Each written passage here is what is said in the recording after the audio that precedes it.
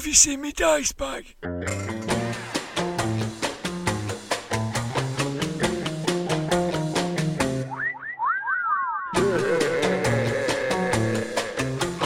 Grognard Files. Hello, my name is Dirk the Dice, and this is the Grognard Files podcast, talking bobbins about tabletop RPGs from back in the day and today. I'm coming live from my den under the stairs in Dirk Towers in the very blustery northwest of England. Once again, I'm surrounded by my stuff, including my Grognard Files.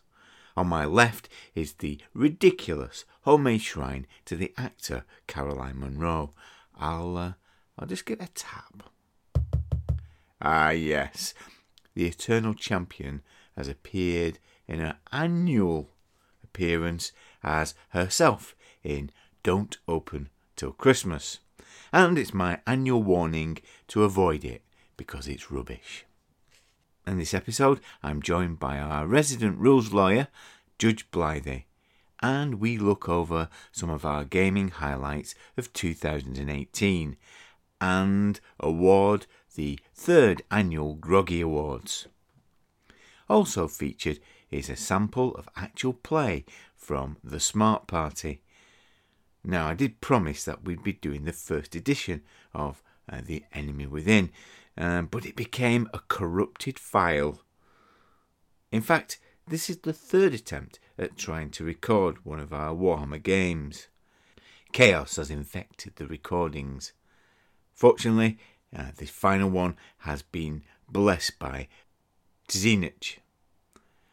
I'll be back at the end with some podcast recommendations, but without further ado, Ramblers, let's get rambling. Welcome to the room of role-playing rambling. We've just returned from a winterful lunch, and with Blythe. Hello, Blythe. Hello, Dirk. Now, you've had the foresight, Blythe, to wear your elasticated waist and your slacks. Of course. Whereas I'm going to have to release the restraining bolts on this girdle. Yes. Now, too many mince pies. It's customary, isn't it, that we set New Year's resolutions. Now, one of my New Year's resolutions this year is to get rid of this timber that I put on. I'm going to have to go on a Bricks and Riot to get rid of this timber because I have put weight on. Yeah, well, we set New Year's resolutions and never follow them through, so you'll just be a bit bigger next year. Yeah, beer and beef-flavoured Monster Munch. Give them a shape. Is that it? Yeah. Beef flavour? You surprised me there. I'd have said more pickled onion. No. I find them a bit tart. Do you? Yeah. I prefer the pickled onion. Well, it's good to know that friendship would last through a mixed bag of Monster Munch, because you'd have the beef, I'd have the pickled onion. We know the only dispute would be the chilli ones, the spicy ones. I don't mind them. I like them. But what do you make of these foot-long? Have you seen them? Foot-long pigs in blanket. Have you tried foot-long pig in a blanket? Yeah. Have you seen them? No. Yeah. But the thing with the pigs in blanket, I quite like a pig in a blanket. It's a sausage wrapped in bacon. For anyone who doesn't know, people from other countries listen to this. Think, what, these British people are insane. They eat pigs in blankets at Christmas. I mean, if nothing else, the pig's a bit too much, and a blanket be chewy. So, well, they are a bit like that. Well, they are a bit like that. But a pig in a blanket is a sausage wrapped in bacon, isn't it? Yeah. But Aldi started doing these like foot-long ones. All right. It's good. It's good that you've dropped that in. Why? Because generally speaking, people learn nothing about gaming from this podcast, but they will now be able to go to Aldi and buy a foot-long pig in a blanket. A foot-long. Foot-long. You can't have too much of a good thing. That's the theme of this discussion, probably. Are you sure? Yeah. That time of year where we do the groggies. Yes. So awards for the year. We reflect on what we've done over the year and we reward the groggy awards. Yes. Right, okay. Before that, though, I brought a cracker over. Okay. I'll pull a cracker. Yeah. Yeah. Okay. Yeah. Oh, there you go. It didn't go bang. It didn't, yeah. Bit from Aldi as well. What's in it? It's one of those fish. Is it? Those fish put on your palm. Tells you something. I never quite understand them. They tell you about yourself, but don't you know already? You know They always curl up. I've never met anybody who hasn't put one of those on their hands and it curled. Oh, you know what it means? It means you're big-hearted or something. No? You hear that said, well, I know. If it's true, I know. If it's true, if the fish reads correctly, I know what I am. So don't need the fish. And if it doesn't read correctly, it's a waste of time, isn't it? What's the point of them? Yeah. You're better off with a plastic moustache. Well, that hurts, though, doesn't it? You do, well, at least it's in disguise. I mean, what's the fish? The fish just reaffirms who you already are. The moustache allows you to be someone else. And I don't think it's admissible in court either, is it? Because it only tell... What, the moustache or the fish? Neither. No, I don't think they use them in court. Here, put this on your hand. Tell you whether you're a liar or not. Hang on, there's a joke as well. Are you ready for this? A joke, go on. Okay. What do you call Legolas from Lord of the Rings? Legolas, I know where he's from. God, Yeah. I'm not that bad. I know I don't like talking. I know who Legolas is. Good God. What do you call Legolas in a harness running away from a shoggoth? Health and safety gone mad. Hey! Hey! You having that one? Very good. Very good. Health and safety gone mad. There you go. Yo, you recently ran a festive adventure, didn't you? I did for Tunnel and Trolls, yes. Yeah. We had snowball fights.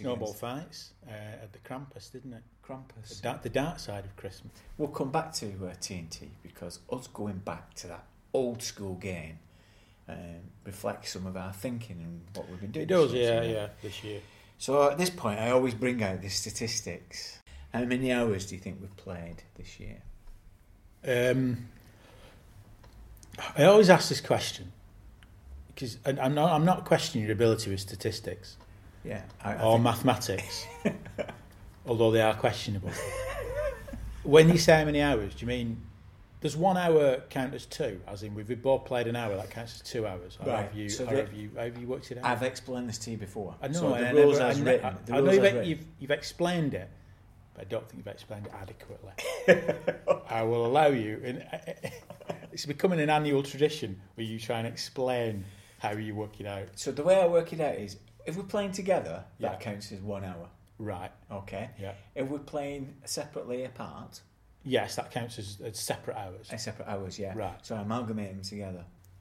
It was 190 hours last year. And that was 190. That was a record breaking. Okay. I would say this year I will go for 230.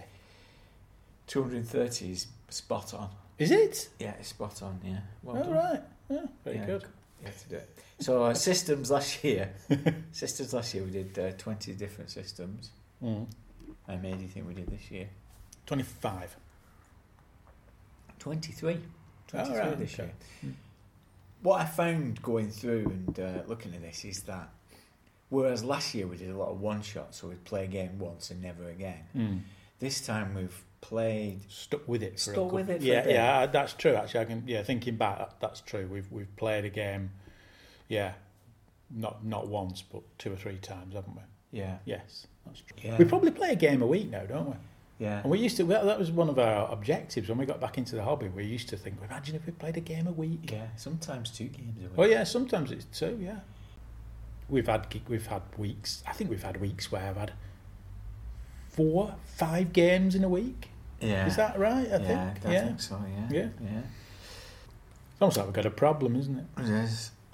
Yeah. I know that. I always promise that this is going to be more spectacular each year. As each year goes by, I've got this idea that one day it'll be on television, and we'll have somebody. We'll have to have a real golden envelope. Real golden, not radio golden envelope. We'll get somebody to host it. Like Billy Crystal or something.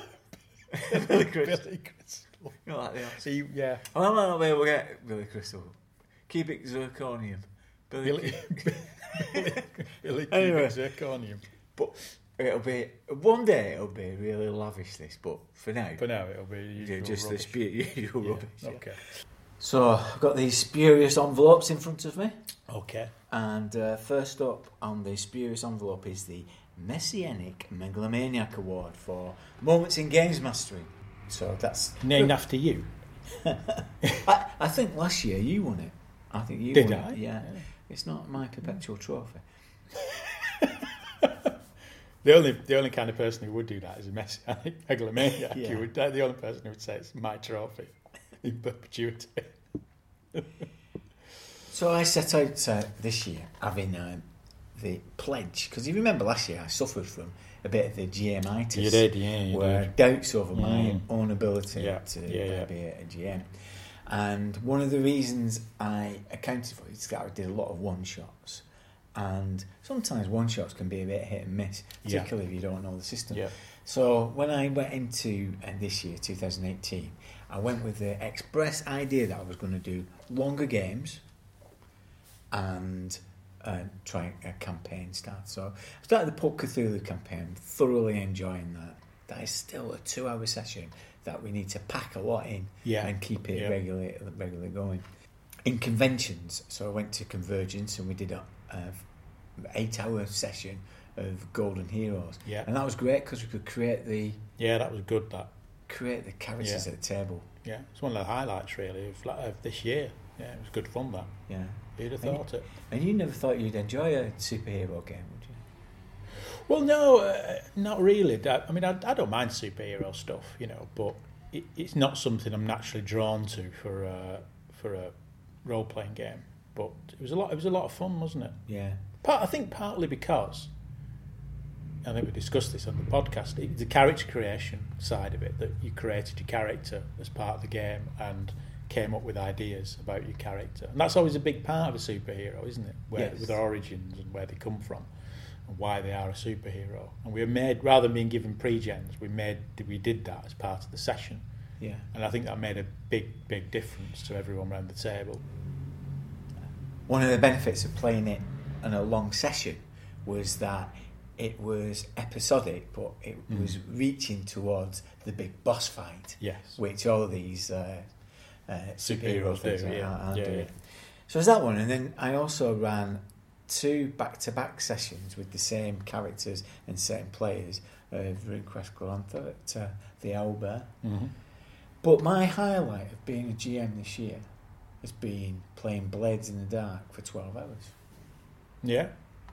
And you weren't playing. I didn't. And part of the reason I've picked it up for a nomination, because I wasn't. You weren't there, and you I can't verify whether I can't verify is it any good or not. When we did the review last year, we talked about Blades in the Dark. Really, we were talking about it in theory because we'd only played it for about 4 hours, haven't we? Four or 5 Yeah, hours. we played a couple of sessions. Yeah. A couple of sessions. And I don't believe you get a sense of what No. it's like. No. Because what you can't do, because what Blades depends on is this rhythm of play that you have, your downtime. It's very campaign orientated, isn't it? The whole gist of it is you play it over a period of time and build up a gang and all that kind of thing. So yeah, you're right. It doesn't really lend itself to a one shot. And I know you did a one shot, but it was a 12-hour one shot, so it had a sense of things developing over time. So yeah, and it has a soap opera appeal. It's a bit like Zola, that kind of. Yeah. But it's like developing networks and contacts, NPCs, and those kind of contacts and NPCs work best when they're recurring characters. Yes. And, whether they're on your side or not, and it heavily leans to all that kind of thing, doesn't it? And do you know why I liked it so much? It was because I wasn't there. Because you weren't there. Yeah. That was one. Okay. It has that going for fair it. enough. And the other thing was that it's probably the first time since coming back into play that I felt that special sensation we used to get about being absorbed into something that was happening, and just pulling stories out of thin air. Yeah. They're coming out of the fundament. As they were getting into situations, I was having to think on my feet, and together we came up with good reasons, and it was really thrilling. And it was pointed out afterwards we didn't have any fights in it. Not one fight. One fight, because they had a team of shadows, so they were more like espionage and spies. So they slipped undercover and did the scores by nobody noticing that they'd done them. Yeah. And honestly, at the end of it, I felt I'd had an experience. Well, I think that's interesting you say that, because when we played back in the day, towards the end of our younger role-playing careers, we got to that situation, didn't we? We played a lot, very, very regularly, for long periods, and didn't roll many dice. Yeah. Didn't roll many dice. No, it wasn't, I can remember playing RuneQuest and going from session to session to session without actually having a fight with anybody. Yeah. Because it was all kind of story-based. Yeah. And we did roll dice with Blades in the Dark, but it had that, the characters were shaping what was important, what wasn't important. Yeah. What we're going to do next. Yeah. And it did have we managed to somehow weave a story that I came to a conclusion and all the ends tied up, but it was just through it just came from nowhere, it was just, and there's something very satisfying about doing that. But yeah, that was Blades in the Dark. That's my nomination for my GM experience. Your GM experience as a GM. I suppose I got to mention we finished Storm King's Thunder, didn't we, this year? Yeah, which is a triumph. Well, that was a good games mastering experience. But I suppose a lot of that experience was actually last year rather than this year, just gone. But that's probably the biggest, longest campaign I've ever run. Yeah, in one kind of in a sort of continuous campaign. My highlight, and this might sound a bit strange, was running Tunnels and Trolls for you and Eddie. And it was only the top back end of this year, because there was a sort of nice simplicity to it where, I don't know, it just got back to basics a little bit. Yeah. Grounded us a bit. It's almost like sometimes everyone's looking for new concepts, new ways of playing, and sometimes going into a dungeon on some crazy mission is okay. Yeah. Very good. Yeah. Kind of strangely liberating, because I feel like I've had a year, and don't get me wrong, I've enjoyed games mastering this year. I've games mastered Numenera, so I've done a lot of that, and I've enjoyed that. That's gone really well. That was good. But Tunnels and Trolls was great, because it felt strangely liberating, because all the other games I'd run had an element of the kind of a challenging. I mean, Numenera, I've realised this year, because I've run a lot more Numenera than in previous years, is hard work sometimes for the games master. It's hard work because you've got to explain everything. Everything's weird, everything's unusual, and by the end of it you feel a bit exhausted. Or yes. I do at times, where you think, oh God, this monster, they never met this monster before, I've got to explain it. This strange building they're in, what's it made of? What does it look like? There's a lot of heavy lifting for a games master, and I hadn't quite been aware of that in previous years. But this year, running a lot more Numenera, because I've run it for our Wednesday night group as well. Yeah. And that's been over a continued period. I've realised it's hard work. So it was good to just, in a dungeon, fighting skeletons and monsters, actually, weirdly felt, this is okay. It's the equivalent to these, like these people who drive vintage cars. And you look at people who drive vintage cars, you think, why are you driving that car? It must be hard work. It must be hard work to maintain it and hard work to drive it. Yeah. But there's a certain joy that they get from driving something that doesn't have power steering, that does have a weird kind of clutch mechanism, and does, there's a certain joy in it where they feel sort of perhaps more in touch with the machine. And Tunnels and Trolls felt like that. It felt like suddenly it's more in touch with, what we got into role-playing for. Yes. Which sometimes is going into a dungeon and fighting stuff and avoiding traps. Yeah. But I think as well that you feel more comfortable in that setting, and that's where your skills as a games master come to the fore, and you're able to create interesting situations, interesting twists and turns within that context. I think you're right. We've played a lot of Numenera, haven't we? And we have been drawn towards the novelty over the last 18 months. Yes. And part of it is trying to look at what we've missed. Yes. This fear that somehow, in between 1988 when we finished and 30 years later, that we've missed a whole load of stuff that we really need to catch up on. And maybe, there is some comfort in just going back to the stuff that we used to enjoy. Yeah, and I think what you realise, there's no necessary connection between an innovative setting and an innovative game. You can actually have quite a boring game in an innovative setting, and you can have a really innovative, imaginative game in a conventional setting. I mean, I've enjoyed playing Numenera, but trying to describe a monster that's actually flailing vacuum cleaner with razor blades attached to it.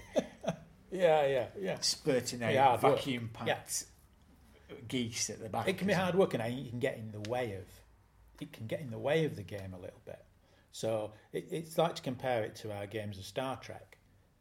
The games of Star Trek RPG is good, even if you're not into Star Trek, because it's familiar. Yes. It's a familiar science fiction setting. So you can sort of dispense to some extent with describing everything in intricate detail. As a player, playing campaign mode in Numenera, you do get a bit of intrigue fatigue. Intrigue fatigue, yes. Yeah, everything's a mystery. Because everything is strange and unusual. Yeah. Therefore, you just get... But what strange and unusual bits are significant?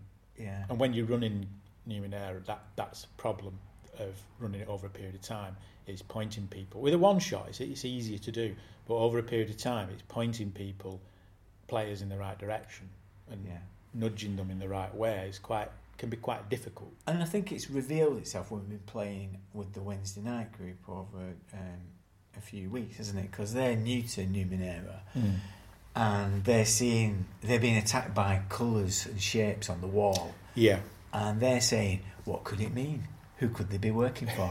And I'm saying, yeah, it's nothing. They don't worry about that. It's just a good monster. It's just a good monster. It don't mean Ignore anything. it. Go with it. But then on the other hand, this does mean something. Yeah. So do pay attention to that.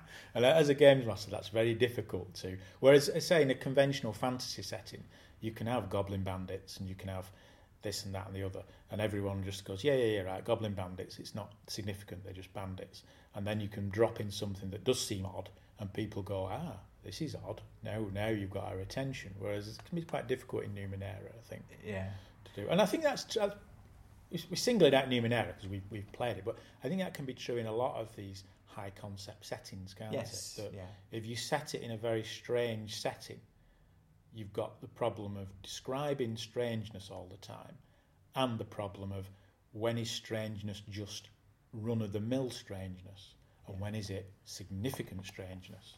Let me have a look in the Spirit envelope. I'm going to put you out in misery. Okay. Because frankly, your nomination was rubbish. You're going to have to up your game in the future. That I know, yeah. All right, okay.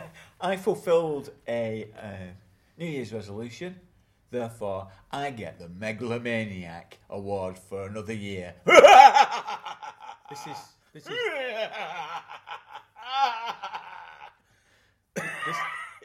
This is why Billy Crystal won't do it. Because of that kind of thing. He knows what's going on. I've warned him. Billy, don't do it. He's a megalomaniac. It's all rigged. Right, okay, we're going to have a bit of a break and then we'll come back and continue these Spurious Awards. Previously, our band of resourceful, discreet souls were sent to Mittelberg to recover the future son-in-law of Baron von Horgen.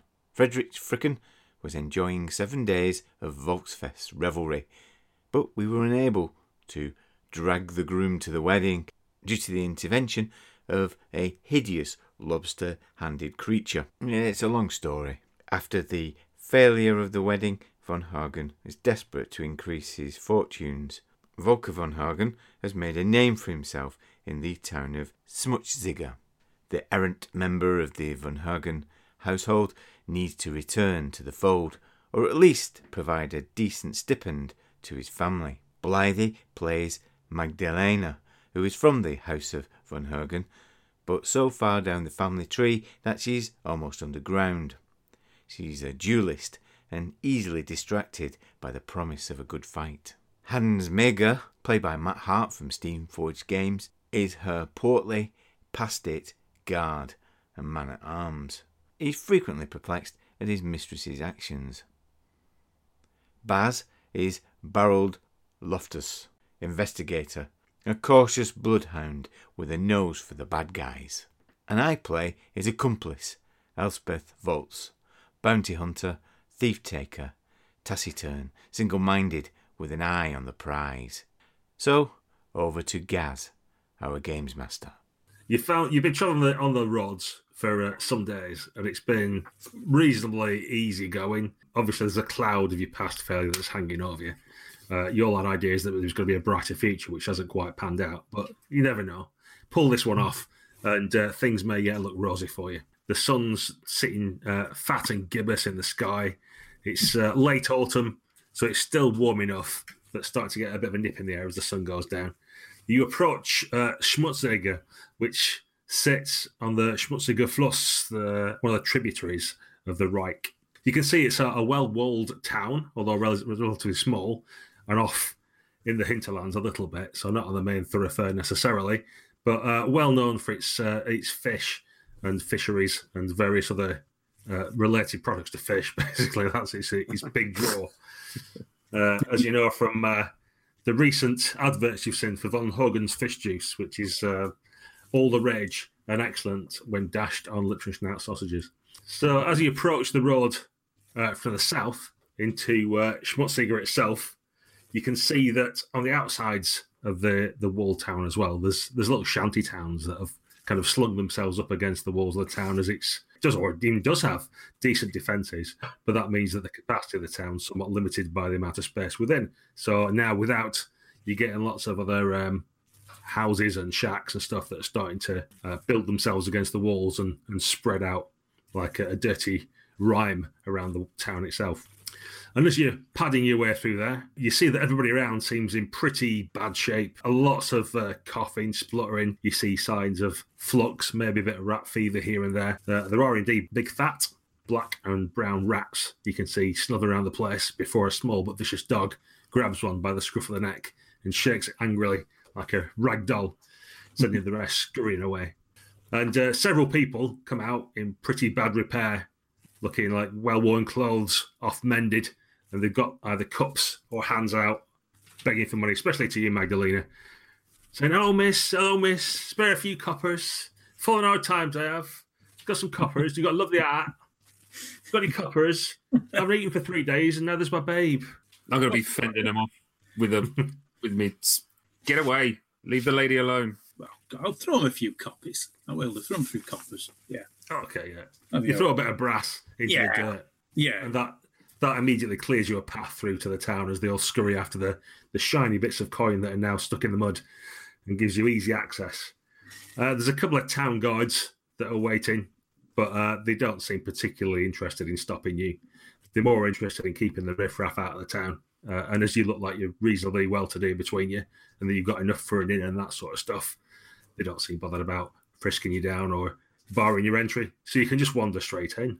So what information do we have about Faulkner? Faulkner, you know, Faulkner, he's set himself up as a merchant. In fact, if you make a gossip roll for me, you can see if you found anything else out on the road while you've been asking people on the way. All right. Oh, a 7 is almost certainly going to be something good. I've got a 42 skill in that, so 4 raises, is it? Okay, so being the sort of like gregarious type who sits with all the coachmen or other people like that, or men at times hanging about, you've had a few chats and games of dice and stuff along the way, picked up bits of information. And from what you can gather from all the different told stories you've been told, trying to sift out the actual grains of truth in it, apparently this town's been ruled by the guilds for some time, and there's been a lot of strife, and the guilds have been fighting amongst each other, all trying to make themselves top dog. And it turns out, from what people are saying, that Volker von Hogen has now taken over the Merchants Guild. And once he did that, he managed to consolidate his position somehow now. So although there's 5 guilds in the town, they've kind of settled down a little bit, and violence is a bit of at an all-time low, or certainly random reckless violence that you'd normally see in the streets. He seems to have ties as well with the Fisheries Guild, And with them and the Coopers Guild, he's kind of tied up all the transportation out the city as well. So anybody produce anything really needs to go through some of his men to be able to either ship by barge or by road any of their goods. Yeah, Gaz, did I get the impression from what they were saying that his rise was either was it unusual in any way? Was it particularly speedy or unprecedented? Or so they got the impression it was really efficient when he first came into the town. The idea of a noble becoming a businessman and being able to run things, everybody thought was hilarious. But you can imagine, like, if Magdalena was going to literally say she was going to set up shop here and she'd be in charge of everything inside of a month, like, they'd just be like tears of laughter rolling down everybody's eyes. It's like stupid noble taking over and not knowing what they were doing. But he seemed to quite quickly and efficiently know the right people to speak to, or it's suggested he probably has allies or friends or knows the right people or something. He's definitely got some other force or something with him, or he knows how to manipulate them. Would I know him? Yeah, you'll have met him at some other family get-together or something like that, or maybe several of them, some cousin's birthday or something like that. Would he seem to be the kind of guy who would make a go of it in this kind of business, or does it seem unlikely?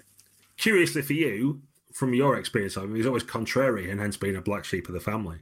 So whenever he was supposed to be doing something, he'd do the opposite. If it's like, it's somebody's wedding, like whatever you do, don't turn up wearing white or cream because that's not the done thing. The bride and groom were wearing that. He'd turn up with a big white Ushanka hat from the Northlands or something like that, just to kind of like make it really obvious that he was doing the wrong thing. I really like this guy. Yeah, until eventually it was like, amongst the family, it was decided what would be good for him is to like broaden his horizons by going to some far off town, far away, where he couldn't cause any trouble or embarrassment. Harold, it seems simple to me that we find the man and drag him out of the city by his beard. Yeah, it seems elementary, doesn't it? Nothing to it. Let's say, let's drag him out of his lair. You can give him I'll try talking him round. You give him a couple of slaps. Usual modus operandi for our bounty hunting operation. Well, not that I want to argue with my betters, obviously, but might I inquire as to how concerned any of us might be about his seeming control of a couple of guilds? I'm pretty sure he's going to have a few tasty lads protecting him. I'm not sure dragging him out by his beard seems like an immediate opportunity. At least until we've had a little look, surely. Well, it doesn't do any harm to lay the groundwork. You're quite right in that regard. I mean, last time we went rushing into anything, we ended up being attacked by a giant lobster woman with her boobs hanging out. So let's not have that happen again. Right. Yes. That was just a costume. We know that, don't we? I've been able to wipe the stench off myself ever since. I've met this guy, and it seems improbable and implausible that he's the kind of, unless he's changed dramatically, he doesn't seem like the kind of guy who could run a successful business and get the alliance of two other guilds as well. Well, he's obviously got some leverage over them. What we need is leverage over him. These would be the layers of a Bretonian onion. We'll peel one back only to find more corruption underneath. Oh, as soon as he mentions Bretonian, I hawk and spit.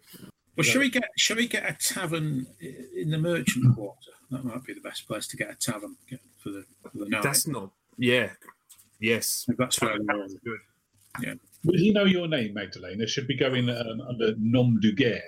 Oh, I think it again. Bretonian. I don't know. Will it draw him out if I'm here? Maybe if you start pushing business cards around and start, joining some gentlefolk clubs around here, maybe that would. We could use you as an in, perhaps. So, yeah, I don't think he would see me initially as a threat because, as I say, I'm a bit of a black sheep myself, aren't I? Yeah, all right. So you've made your way through past sort of fisheries to the west. Obviously, give off a strong smell, and for once, you can't. You managed to get rid of the smell of your own lobster-related activities by the overpowering stench of the barracuda and other stuff that are being processed. The Warrens to the east as well on your way in seem riddled. It's proper like Fire of London territory with these multi-tiered houses that are like virtually touching with the thatches at the top and all that kind of stuff and windy alleyways. So it's a bit of a relief to get to the sort of market square in the middle of the town square where there's the mayoral rat house that stands proud and aloof from the other buildings, and then a big cobbled square which gives you a bit of breathing room and space, and people are bustling about still. There's like a long, thin tavern there which seems suitable for you because it's sort of central, and although it's quite a tight squeeze to get to the back, and it's, not a lot of space, and the bar runs down one side, so you're all kind of like bumping into people. It's several stories high and has plenty of rooms available, so you manage to secure some of them, and you cheek by jowl with a mixture of some off-duty stevedores, some of the probably less wealthy merchants, a couple of the clerks from the rat house, probably some tradesmen and people like that. Probably not the people who gut fish and people of that sort. So it's not the most salubrious, but equally you've not got the underclass with you either. You've got like a mid-level tavern, which is within your means and also reasonable as well at the same time. So a lot of people are chatting around, jostling. You get some foaming beer, plates of lips and schnauz sausages as well with mountains of mash, and a nice bit of von Hogen's fish juice in a jug to splatter around and give it a bit of zing, as they like it up here in the north. And it doesn't take long before one of the rough-handed stevedores has come barreling over, encouraged by his mates. He's got big calloused hands, his fingers not unlike sausages themselves in size and dimension. Delicious. Slams down a big meaty hand on Magdalena's slim but muscular shoulder. Says, "Oh, all right there, darling. Here Haven't now. seen you before." Watch yourself, laddie. "That's all right. I'm just speaking to the lady, aren't I? She probably wants a bit of company." I'm going to stand up and point out that I'm not protecting the lady. I'm protecting you from the lady. This causes a great uproar of laughter throughout the bar as people start slapping each other on the back and turning around to look with interest. I introduced myself as Magdalena von Hogen. You're a von Hogen, that's right, and I'm the Duke of Kislev. A peal of laughter goes around the bar. I'm going to look at him closely just in case he has any Kislevian features. He has got a lovely moustache. Oh. I tell him to take his hand off my shoulder if he values his hand. Or his shoulder. I'm going to hold up 2 fingers now, like just keeping count of the number of chances he's got. All right. He seems to think he's got 2 left. So it does remove his hand and says, "Well then, my lovely, why don't you come over and have a drink with me and the lads? And you've got plenty of money there, haven't you, if you want the Von Hogens?" I'll say to him, yeah, why not? I'll go and join him, but I'll look him in the eye and warn him and say, keep your hands, your sausage fingers to yourself. All right. He gives himself a wry smirk, but you go back and there's 5 of them, quite beefy guys, obviously used to like lifting crates and shifting stuff all day, so they're a bit rough and ready, broken fingernails, and I'll buy him all a drink. And there's lots of cheers and all this. Oh, so what are you doing here then, madam? Are you taking over now or something? What's going on? Let's suppose I was related to Volker van Hogen. What would you tell me about him? I mean, some people are complaining about all the taxes for his new watch force that he's put together, but since they've been round, our job's been a lot safer. There's been a lot less thievery. I can tell you that for nothing. The Burgermeister, he's happy with how things are going. So he's just, I think he's like one of them people who knows how to talk to people. I don't know, what do you call them? Like a politician or something. Where does he kind of live and spend most of his time?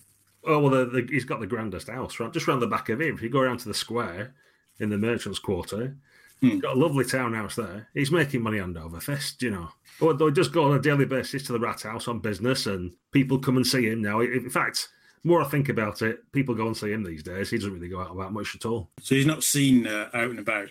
No, actually, we've not seen him for about a month. Now you mention it. He used to be about quite a lot. We haven't seen him at all recently, actually. And how long is it since things improved? Oh, it's been slowly, 3 months ago, it was just murders all over the place and knife fights, and you couldn't do it. You couldn't lift a crate without someone trying to rip it out your hands. And over time, it's got better. And certainly the last 4 or 5 weeks. The last month? Yeah, like roughly speaking. Yeah. It's mixing with the common people, isn't it? No, all right, really. I'm just going to say to Barrel, we know where he lives. Let's go now and grab him by the beard. Have you got like an appointment somewhere or something? We keep because you want to get this over and done with really, really quickly. He comes that man. Well, I've got a sixth sense. Yeah, you don't feel like you're in imminent danger, but all right, okay. Usually, when people kind of make a lot of money and get into power a lot, they make a lot of enemies. Is there anyone around who's not particularly keen on Mr. Faulkner von Hogen? I mean, Kruger won't be too happy. He was the guy who used to run the Thieves Guild. That got ended pretty sharpish. So he'll still be about somewhere with some of his cronies, biding his time to try and go back to the old ways. Yeah. Or if you want to avoid Kruger, like, stay away from, the rat catcher's place late at night. I sense. imagine, to be fair, they've all, like, slipped away to the shanty towns on the outside.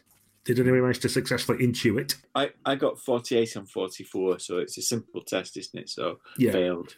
Slight fail for both of you. Well, slight fail, yeah. Yeah, Barold and Espeth, you've not, like, spotted anything. Your clue dispenser's not clicked over. But nevertheless, you're trained investigators. And you have noticed that as you've been chatting to these stevedores and it seems to be getting settled down for the night and Magdalena's just bought a second round, there's one or two shifty types that have, like, nipped off out the door as if off to maybe tell someone or to do something. But, they've left meals half finished and that sort of thing to go off for a wander.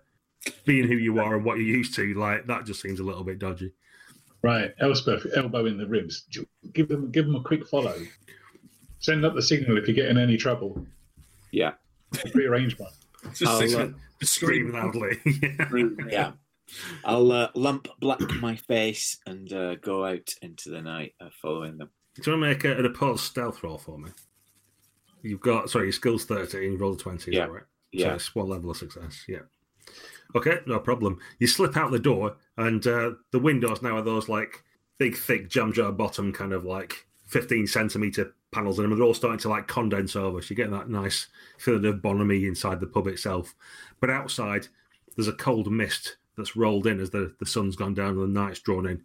And it's clanging around your boots and a little chill to the air, but you can spy these two figures as they're hurrying off at the heart of the stevedores area.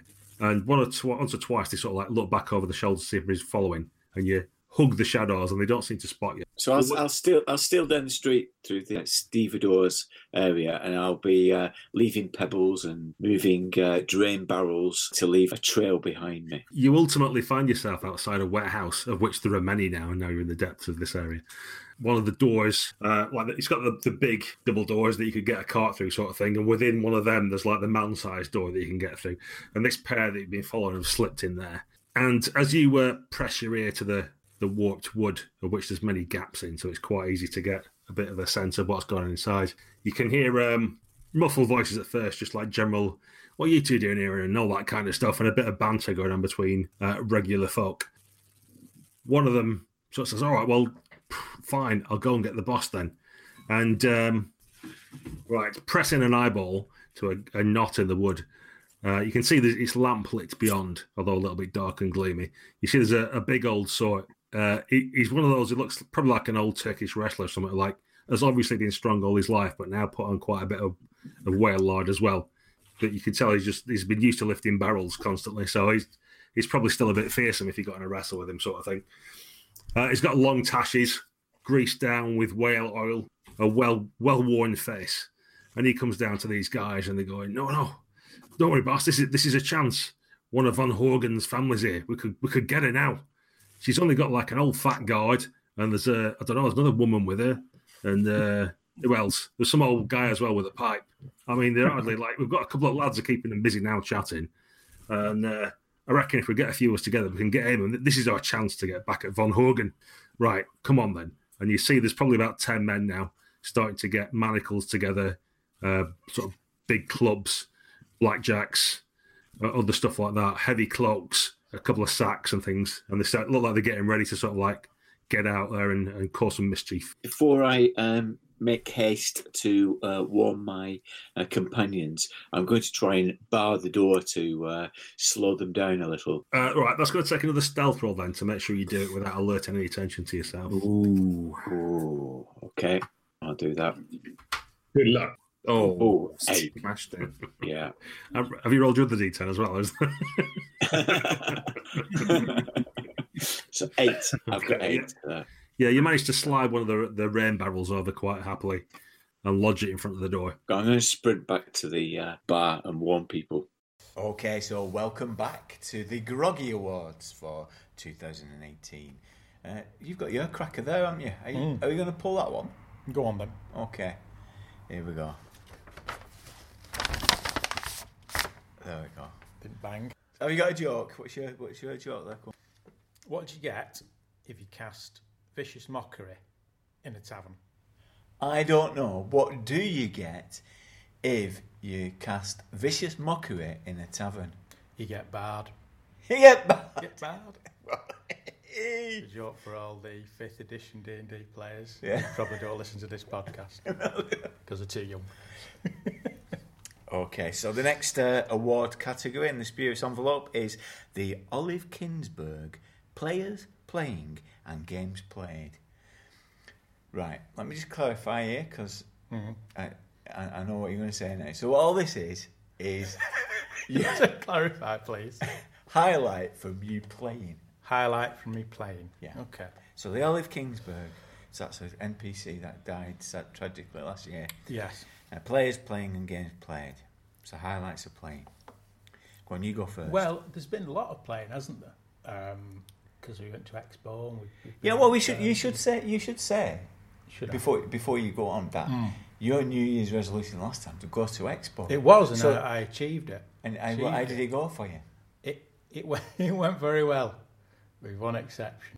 There was one game I played at Expo which certainly would not be winning. Olive Kingsburg, players playing games played that were played. No, I had a game of World of Darkness. World of Darkness on my recommendation. On your recommendation. Now I have to be clear. There was nothing wrong with the game, and there was nothing wrong with the games master, and there was nothing wrong with the scenario. The only problem is it's another talk early experience. Talk early, yeah. After the game in the bar, I had to uncurl my toes. It took several hours for them to uncurl.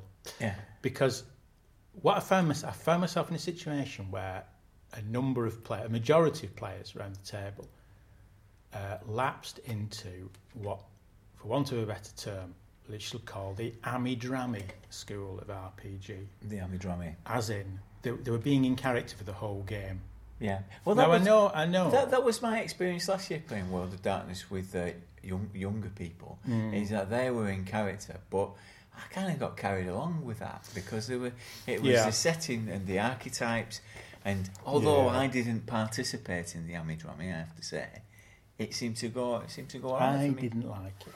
You didn't like it? I didn't like it because I think there is it was quite unusual because there is I think the phrase is a sweet spot, isn't there, with role-playing games where, yes, when you play a role-playing game, you are playing a character. So you're not playing yourself. So you're playing a character and you should act.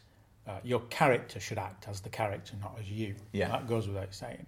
But there's also an element of discussion around the table outside of the character, isn't there, generally? Yeah. That's the common experience. And also there'll be a bit of dice rolling, a bit of game playing. So it's all those things converging to one point where it works really well. So I'm not disputing the fact that you shouldn't act in character, but I just found it a bit much. You know, so give us an example. Give us an example. Well, there were just bits where like there was one guy who was a cameraman, and he got some ghosts on the camera, and one of the other players sort of said to him, "Oh, that's amazing! That must be. How did you fake that?" And he said, "Well, it wasn't fake." And she said, "Oh, well, no, it must be fake." And this went on for some time. And there was a point where I felt like saying, "Right, can we just establish now, for the interest of the game, that this isn't fake footage, right?" Yeah. Do you know what I mean? There was another point where a character was running around going, "Oh my god, what are we going to do? What are we going to do? There's ghosts, and what are we going to do? And I felt like saying, "You've got an occult skill there, quite a good occult skill. Why don't you roll that?" Right. So it was that kind of thing. It was almost as though what was odd about it was that by playing in character, they actually seemed to forget what was on the character sheet. Right. To some extent. So I think it's just a style of play I wasn't particularly comfortable with. If people want to play role-playing games like that, that's fine. But I suppose it was like a clash of styles, which left me feeling a bit discombobulated, really. You know, to the point where I think they asked me at the break. They did say to me, "Are you all right?" To which she said, "Oh yes, I'm really enjoying it." I did. I said something. It was a bit of a lesson actually. In when you find yourself in a situation in a game that you're really not enjoying, maybe the best thing to do is for me to say, "No offence, but this isn't for me. The way I'd play a role-playing game. I'm more, I don't do it. It's turned into amateur theatre. I think that's the way. To me, it descended into amateur. I say descended, and I mean descended into amateur theatre. and I just didn't really enjoy it. But I have to say, it was not a reflection on the Games Master. The Games Master was great, and the scenario was fine. It was just a few players around the table really went full on ammy-drammy, and I just didn't enjoy it. I don't like that. But apart from that, Expo was great. So what were the other games you played at Expo? I played 13th Age. Yeah. Which was good. That was on Sunday morning. That was a good Sunday morning game because that was like a bit of a dungeon bash, and that was kind of what you need on a Sunday morning, I think, at Expo. And I played Hero Quest with Ian Cooper, and you were in that game. Yeah. And I'd probably say my nomination as a player would be the Hero Quest game, which I really, really enjoyed. You know, and that's interesting comparing that to the other game I've been talking about, because in Hero Quest we did act as characters, didn't we? We were playing characters. So you were a haughty. I was a haughty sorceress, and you were a slave, weren't you? But it didn't turn into amateur theatre. It was more character, as in storytelling, wasn't it? And I think that's the distinction. It felt in Ian's game that we were being told a story by Ian, and we had characters who were interacting with that story. So there wasn't much dice rolling, there wasn't much gameplay, and it was more about storytelling. But it wasn't amateur theatre. Yeah. As a player this year, I've had half an eye on being a Games Master and learning from the Games Masters I've played with. Because I've not played a great deal this year. It has been more about Games Mastering. So when we've been to places, because we've been on a kind of world tour of the Midlands, haven't we, this time? We have, yeah. We went to Warwick, and we went to Birmingham a couple of times playing. But in those situations, I didn't really play an awful lot. I was Games Mastering. No, you do a lot of Games Mastering, haven't you? So when I've been playing, I have been looking at how people do things. Obviously, I learn from you. That goes without saying. Oh yeah. Okay. But from other people, so for example, we've been in Asaka So's games. We played a couple of games with, and his style is very. I want to use the phrase laid back. Yeah, it's very relaxed. Very relaxed. Yes. Yeah. Whereas I have a need to kind of accelerate things and keep things punchy and pacey. I enjoyed how I enjoy Asaka So. It gives space, doesn't it? Yeah. And he asks questions. Yeah. And gives space for the players to answer. Yes. Yeah, I've enjoyed the Star Trek games because of that. I think they are that relaxed way of doing things is a good way to approach things. Yeah. Whereas I know what you mean. Me and you are a bit more.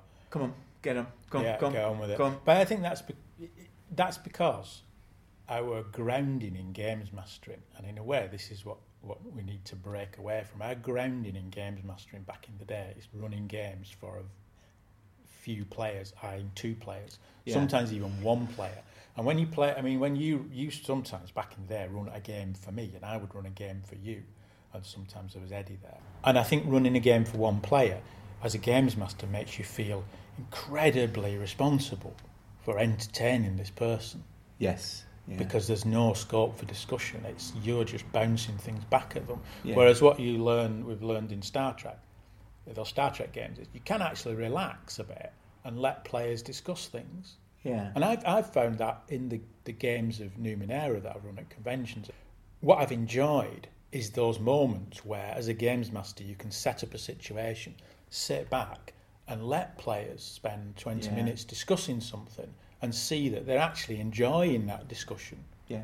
But I think what Asaka So does in those situations is he asks questions that prepare you for your spotlight time. Yes. So you can feel. So I'm the ship's engineer, the Tellarite engineer, and you can see when a point in the game is reaching a point where it's going to need an intervention from the engineer. Yeah. And it slowly builds questions in to get you ready and prepared for that. Because when the focus is on you, there's quite a lot to do, isn't there, in Star Trek?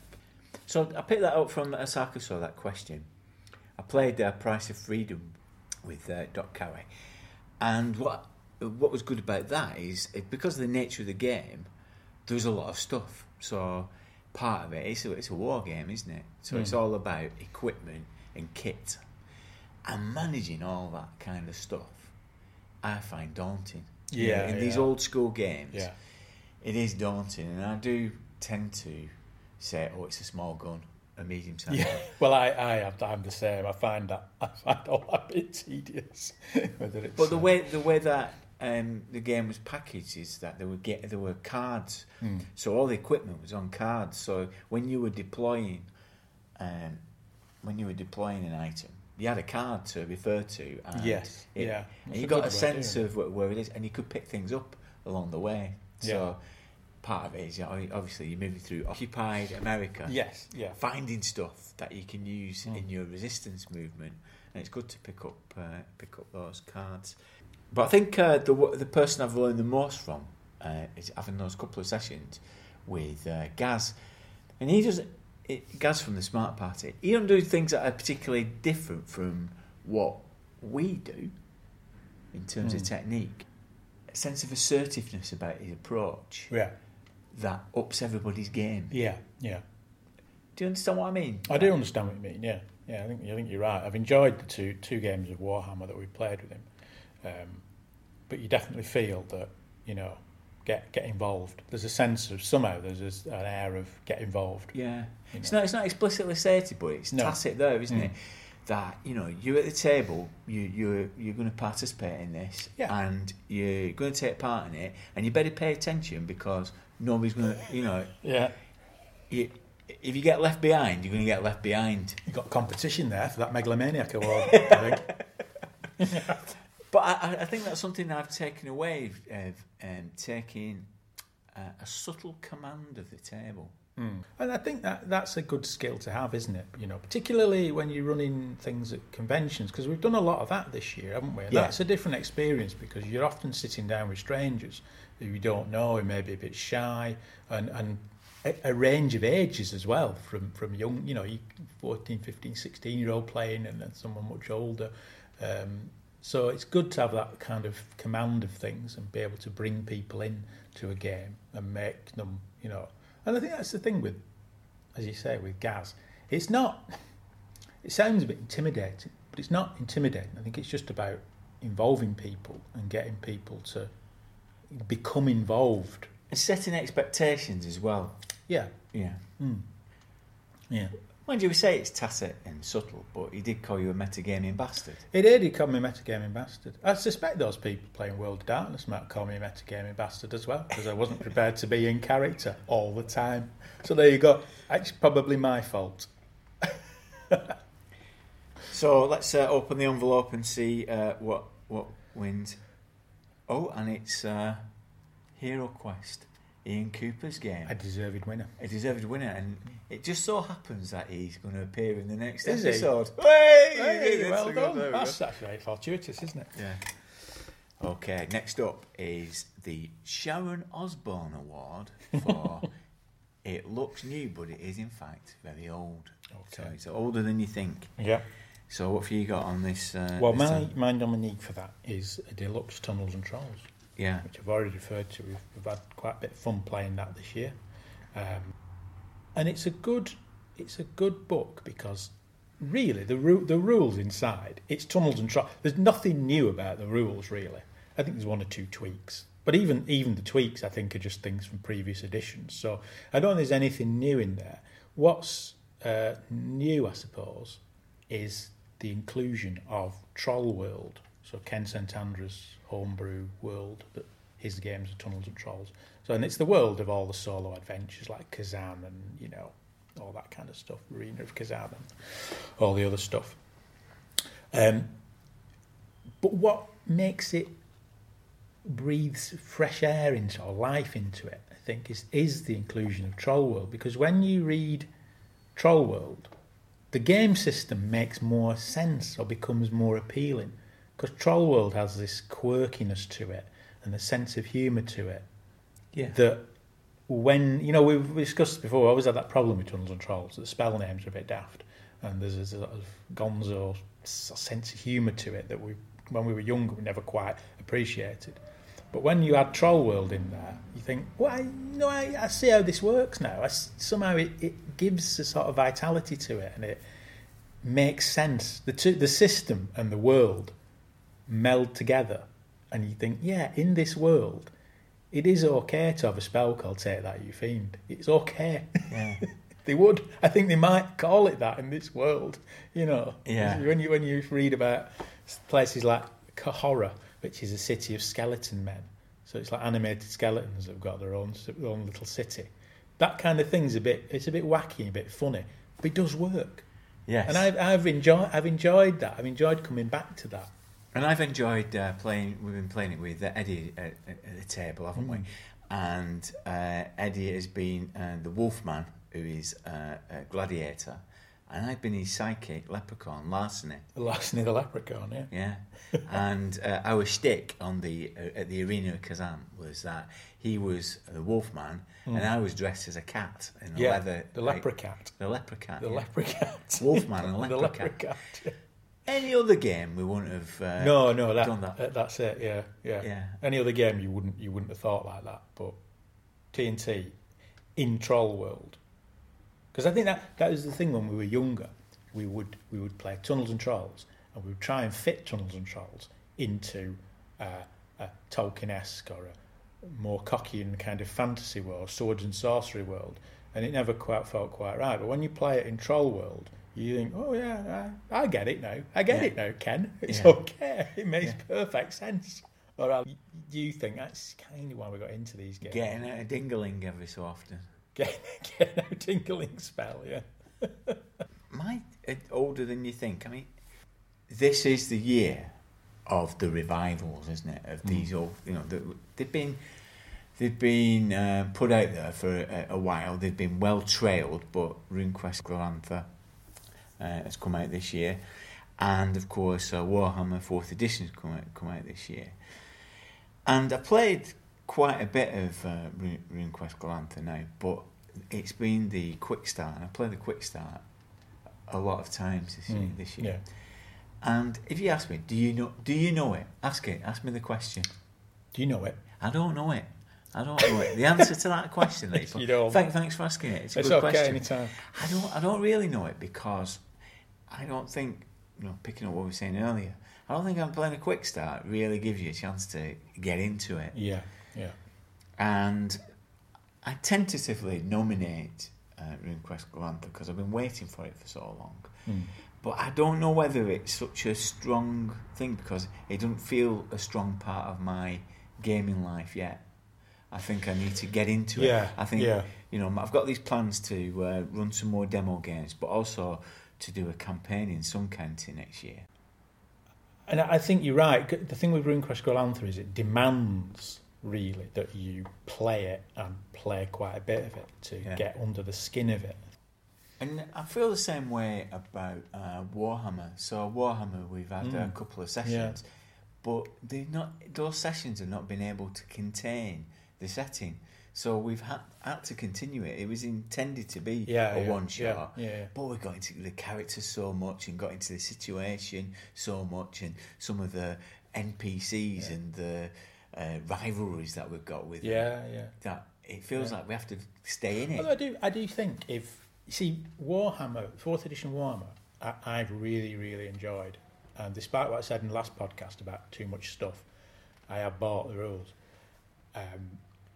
But I suppose for us personally, it doesn't qualify for this award because we didn't really play it back in the day. We didn't play it at all back in the day, did we? So to us, it just feels new. Yeah. Warhammer 4th, it just feels like a new game. So the winner of the Sharon Osbourne Award is Deluxe TNT. Another deserved winner. Yeah. Okay, so the next one is the critical hit on the encounter table. So you talked about Expo. Yes, talked about Expo. You have, yeah. So you went to Elba. What did you do at Elba? What did you play? I played some Fate core, and the games master was good because he knew the rules well.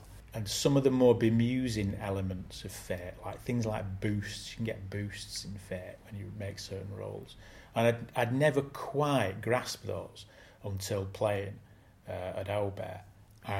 now I think, oh yeah, I got it. It fell into place. Is that our watchword, our phrase, isn't it? That, you can't really judge a game until you've played it.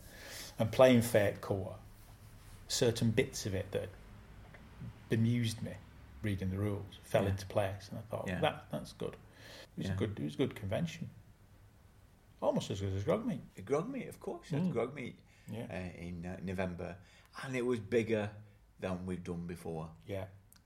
Do you know this? I know that I think I have said this before, but this is the first time I've been out and about that I realised that people listen to this. Yeah. But you know what I mean. So when I went last year to Expo, I sat as a lonely figure in the bar, reeling at the price of the pints. Well, you were still reeling at them this year. That's not changed. And I would go over and make conversation. So, they look at my t-shirt. Oh, Grognard Files. What's that? Yeah. And I'd say, oh, it's a podcast. I don't really do podcasts. That's what they'd say. Did they sound like that? Yeah. I don't really do podcasts. They'd drift off. Yeah, drift off. Leaving you lonely with your overpriced pint. Yeah. It's a sad figure you must have cut. But this time, I couldn't even go for a pee. No, so everybody wanted to... And we couldn't... Well, we were nearly late for games because people get stopping. Yes. We went to the trade hall, people get stopping. Yeah, and it was great, wasn't it, to think... And people... And it's the first time I felt like the group of people listening is like a sense of community about it. Yeah. No more so, I think, than virtual Grogmeet. So this is where we did the online... First time we'd done it online. And we did it online using Roll20 weekend in April. And the best thing about that was that it got people playing online who'd never played before. Yes, yeah. People who were just trying out, can I do this on my phone? Can I connect it? I don't have good Wi-Fi. I'm going to try it out on the cellular. People from all over the world. Yeah, that's right. Yeah, they were all over the world. It was an international event.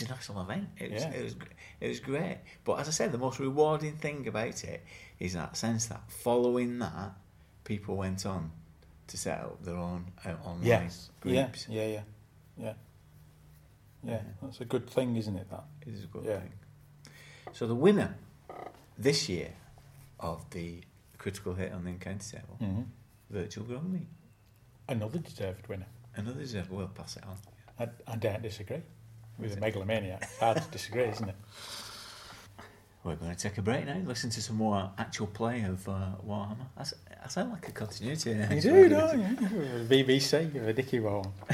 Would there be a chance that Elspeth would come running back into us? As enough time elapsed that we would be trailing her, we'd meet in the streets, like rounding a corner or something. Going to have a look, Harold. You see Elspeth's coming like hell for leather. That's the one. So down that street opposite you, coming hell for leather, covered in lamp black and stuff, but quite easy to hear, if not see. He's Elspeth at full tilt coming towards you. Right, that's the prearranged signal for she's being trailed by 10 stevedores with a grudge. The imbecilic nobles made herself a target. She must take cover. Curse you, Van Horgan. You're always getting us into this trouble. And I'll shake my sword.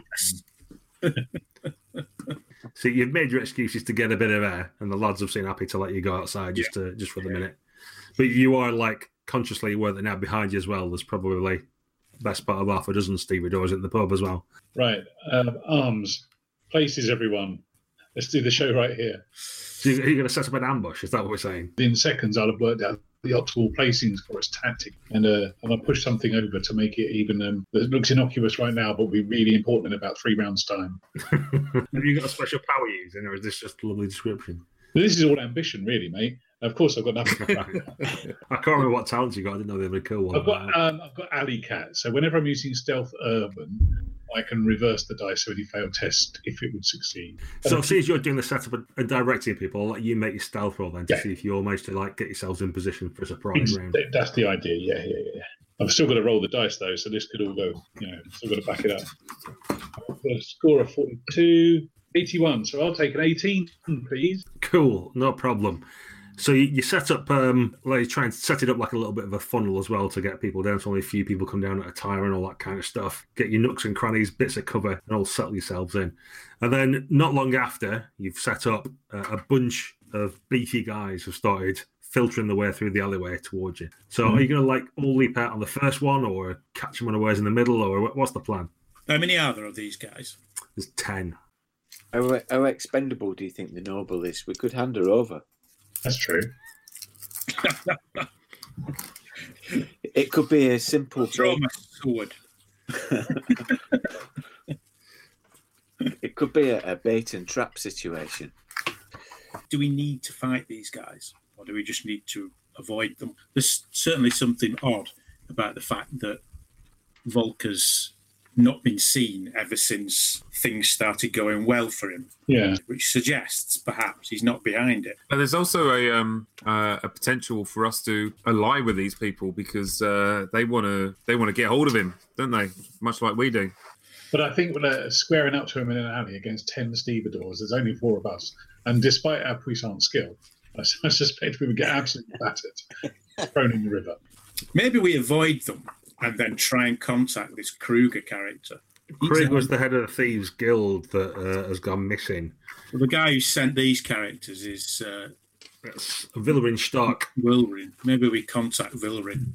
Yeah, that's not a bad plan. Tomorrow. All right. Well, notably, as you see them all piling up, Elspeth, you notice that Vilrin's not amongst them, and it does look like most of the guys that were in the warehouse when you were there last. So go to the warehouse and tackle Vilrin. Yeah, exactly. That's a better plan, isn't it? We can break into the warehouse while they're all out looking for us. So to begin with, what I'll do is I'll flash Madeline the Noble in front of them and then do a double back so that she's hidden. And then I will seemingly run off with her under my cloak so they can chase me. That's, it sounds good. I want to know if you've got dice to back that up, though. That's the thing. That's the thing. So I think it's stealth again, because you're trying to deceive them that you've got this other person in your cloak. And I think it's more savvy. I'm using my savvy nature. But I am naturally savvy. Yeah, well, you get plus 20 because they're surprised because they weren't expecting it. You get a plus 20 to your skill for this. 4. That's how it's done. Are you sure you're only D100? Yeah.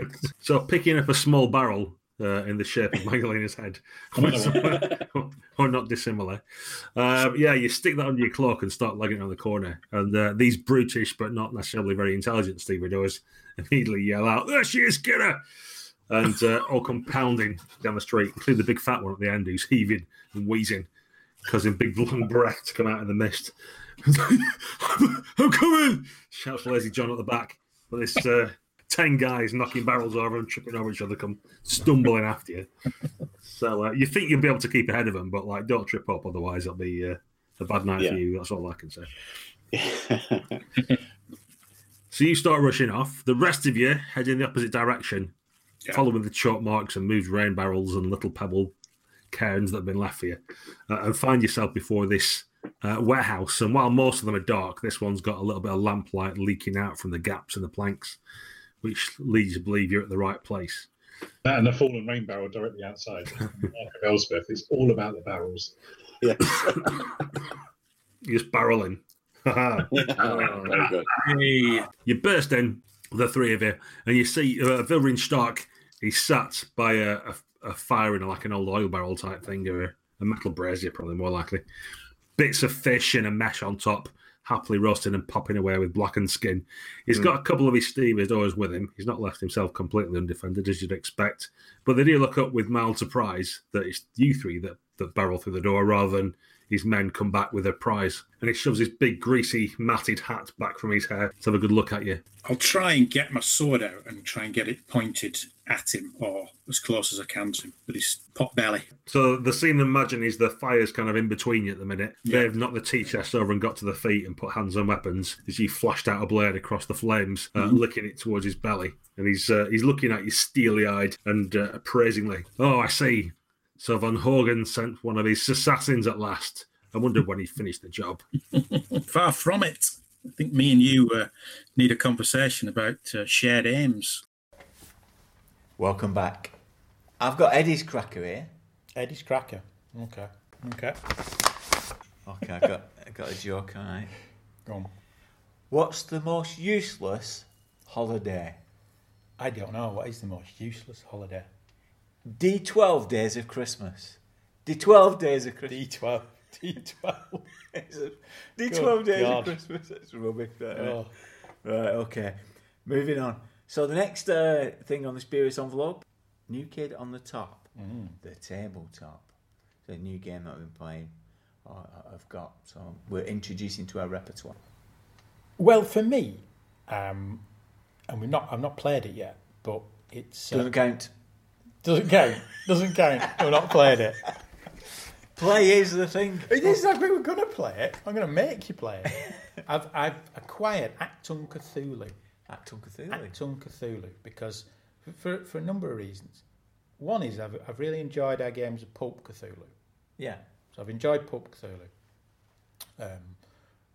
a lot over the last 12 months. Because for me, Pulp Cthulhu fixes a lot of the problems with Cthulhu. So I like the fact you have a bit more agency. You're not completely, although there's a lot of jeopardy, you're not completely doomed. And somehow Cthulhu in a pulpy setting seems to work for me. It doesn't matter if you bump into a Mygor, down the sewers in a pulp setting. But somehow in normal Cthulhu, it always seemed a bit daft. But maybe that's just me. I've enjoyed that. But also, I've always wanted to play Fate. I like Fate. I like the system. I've always wanted to explore it a bit more. But one of the problems I've got with Fate is that some of the settings that they do are a bit... They're not really my cup of tea. They're all a bit off beam and quirky, aren't they? So you look at the Fate worlds and it's things like playing... There's one I saw, playing detectives in ancient Rome. That sounds good. Well, it sounds good as a one-shot, but... You get a bit. I think you get a bit fed up of it. It's a bit limited, isn't it? I've got a setting, Kaiju Incorporated. So you clean up squad after a monster's taken over a city. So you can have a good trade in Godzilla handbags. Seriously, you can. Well, that's not too bad. But generally speaking, the Fate settings have never really inspired me. But the game system I do like a lot.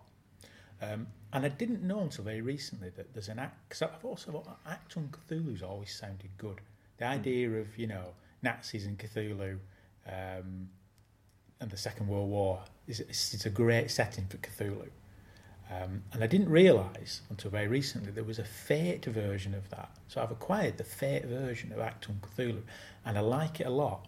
And hopefully next year I'll be running a bit of that.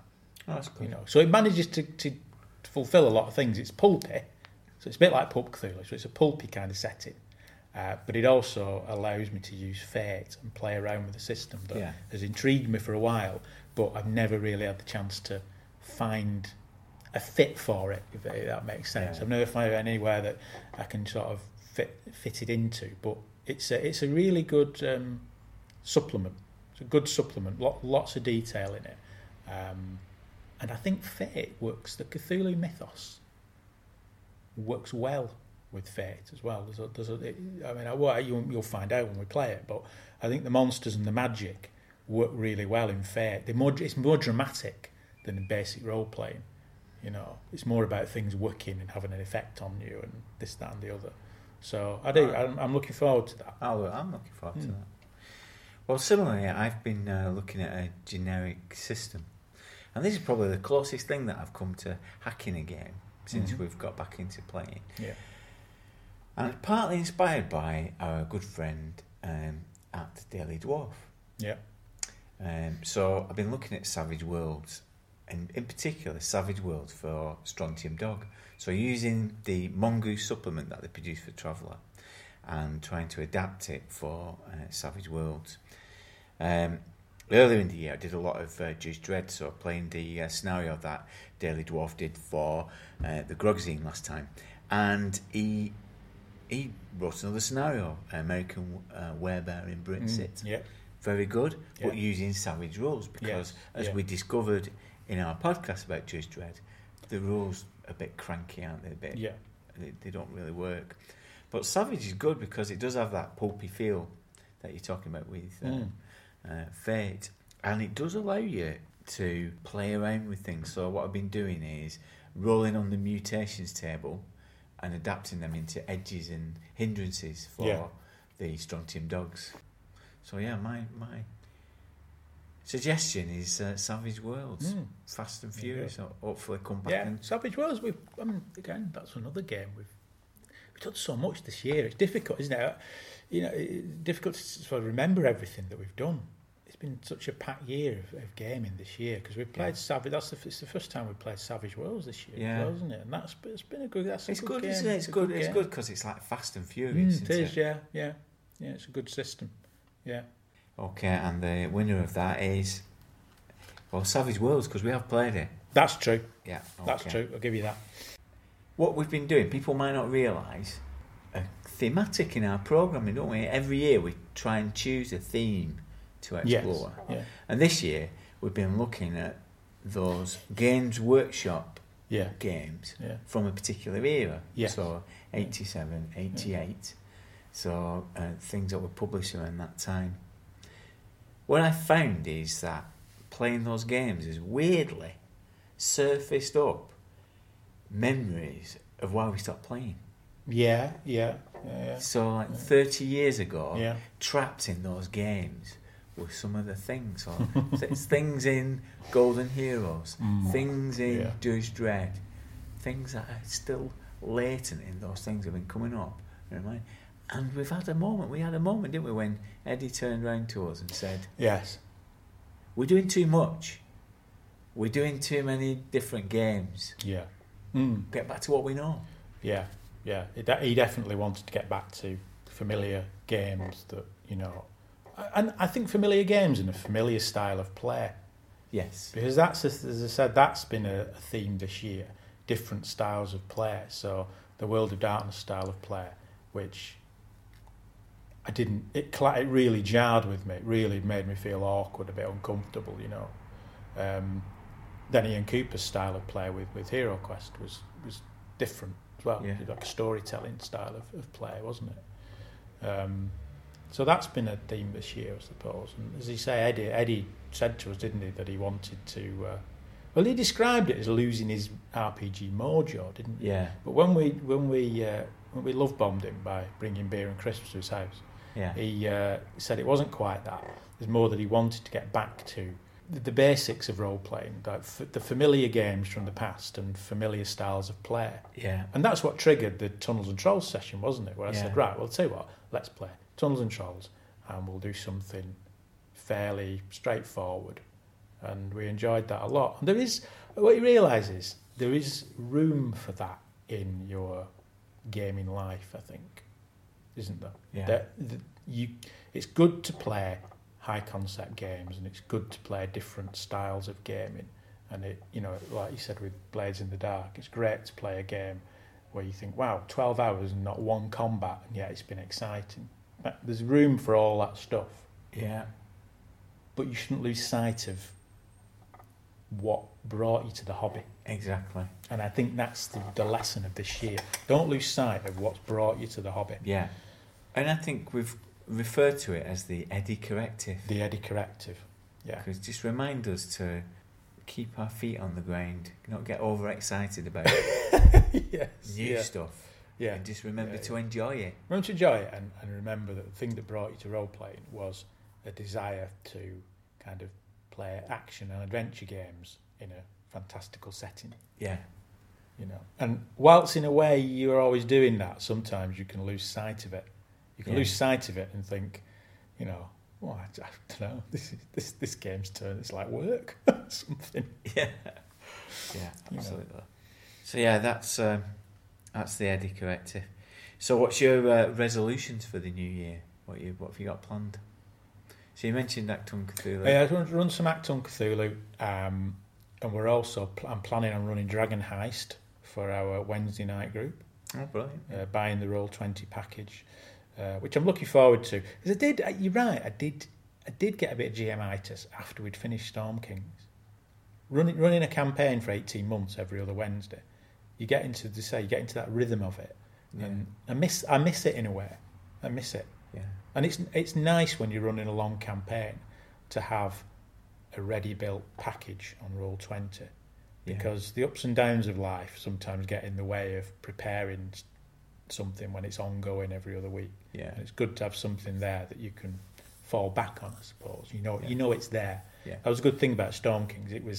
There was always something there to run. So some weeks I could prep quite a lot and look at the plot and turn it in the direction I wanted to. And other times I didn't have, because of work or something else, I didn't have time to do that. But I knew it was always there. Yeah. It was always there, ready. Going back to the Eddie Corrective and what excites people, we have been playing other games in that Wednesday night group. Yeah. You suggested going back to D&D and everybody got excited. Everyone got excited again. It's all snatched my hand off. And you think, oh, there you go. It says something about it, doesn't it? So one of my resolutions for the new year is to play more and to get rid of some of my bad habits as a player and get better at playing. I'm so focused on when I'm going to be next games mastering and just looking, learning from other games masters that sometimes I forget to play. Yes, yeah. That's forget to kind of involve yourself in playing. Yeah. Yeah. And I've developed, by playing a lot online, I've developed some bad habits. Multitasking whilst I'm playing. Too many distractions whilst you're playing. Yes, yeah. So yeah, I think that's true. If you do a lot of games mastering, you get into a mentality that when I'm games mastering, I need to be prepared, I need to entertain these people, I need to cover all bases. But when I'm playing, that seems like the easier option. Yes. And therefore, I can be more relaxed. But the danger is, and that's what we've learned from playing with Gaz, isn't it? That expectation that you'll get involved. Yeah. You don't multitask when you're playing those. No. They call you a multitasking bastard. Which is even worse than a metagaming bastard. Well, I don't know. As a point of order, he said that to me, but I think all I said was, who's got the best persuasion skill? That was all I said. I wasn't metagaming. Well, I was, but you know what I mean. It was a lapse. Right, so that's it for another year. We've got another exciting year ahead of us. So thanks a lot, Bivey. All right. I'll see you next year. Thanks to all the contributors who've made the Grog Pod special this year. I've really enjoyed putting it together each month. Make sure you subscribe to What Would the Smart Party Do to find out what happens next in the Woof-Up scenario. As soon as it's edited together, it will be released on the feed. At this time of the year, I usually like to give some recommendations of other podcasts that I've been listening to. These are on top of my usual fare of the Improvised Radio Theatre with Dice, the Good Friends of Jackson Elias, Save for Half, the Release Podcast, and the Cthulhu Breakfast Club. But there are some new ones. Now, I'm not that keen on listening to actual plays myself, but I do have some exceptions. I'm currently enjoying Scott Dorwood from the Good Friends of Jackson Elias acting as the keeper for How We Roll podcast in their run through of the Two-Headed Serpent. I also really enjoy a really good, fun actual play, The Chimpions, using the Hero System RPG. It's very grounded and entertaining actual play podcast that also enjoys hobnobs. A new one to check out that's been released this year is the Vintage RPG podcast, a short show which includes board games, but don't let that put you off, as well as RPGs from the past. Next in the Grog Pod, over 2019, we'll be turning our attention to some of the media that inspired our gaming. TV programmes such as Robin of Sherwood, and films such as Krull, and novels such as Leoness by Jack Vance. Appendix N is a podcast that looks in detail at the recommendations of novels by Gary Gygax in the D&D rules. It's great stuff. This month I'll be working hard to get the zine completed, which will be released at the end of January and early February to patrons. Thanks to all the generous tips that we've received this year, it's really helped us to cover the cost and inspire new projects. We really appreciate it.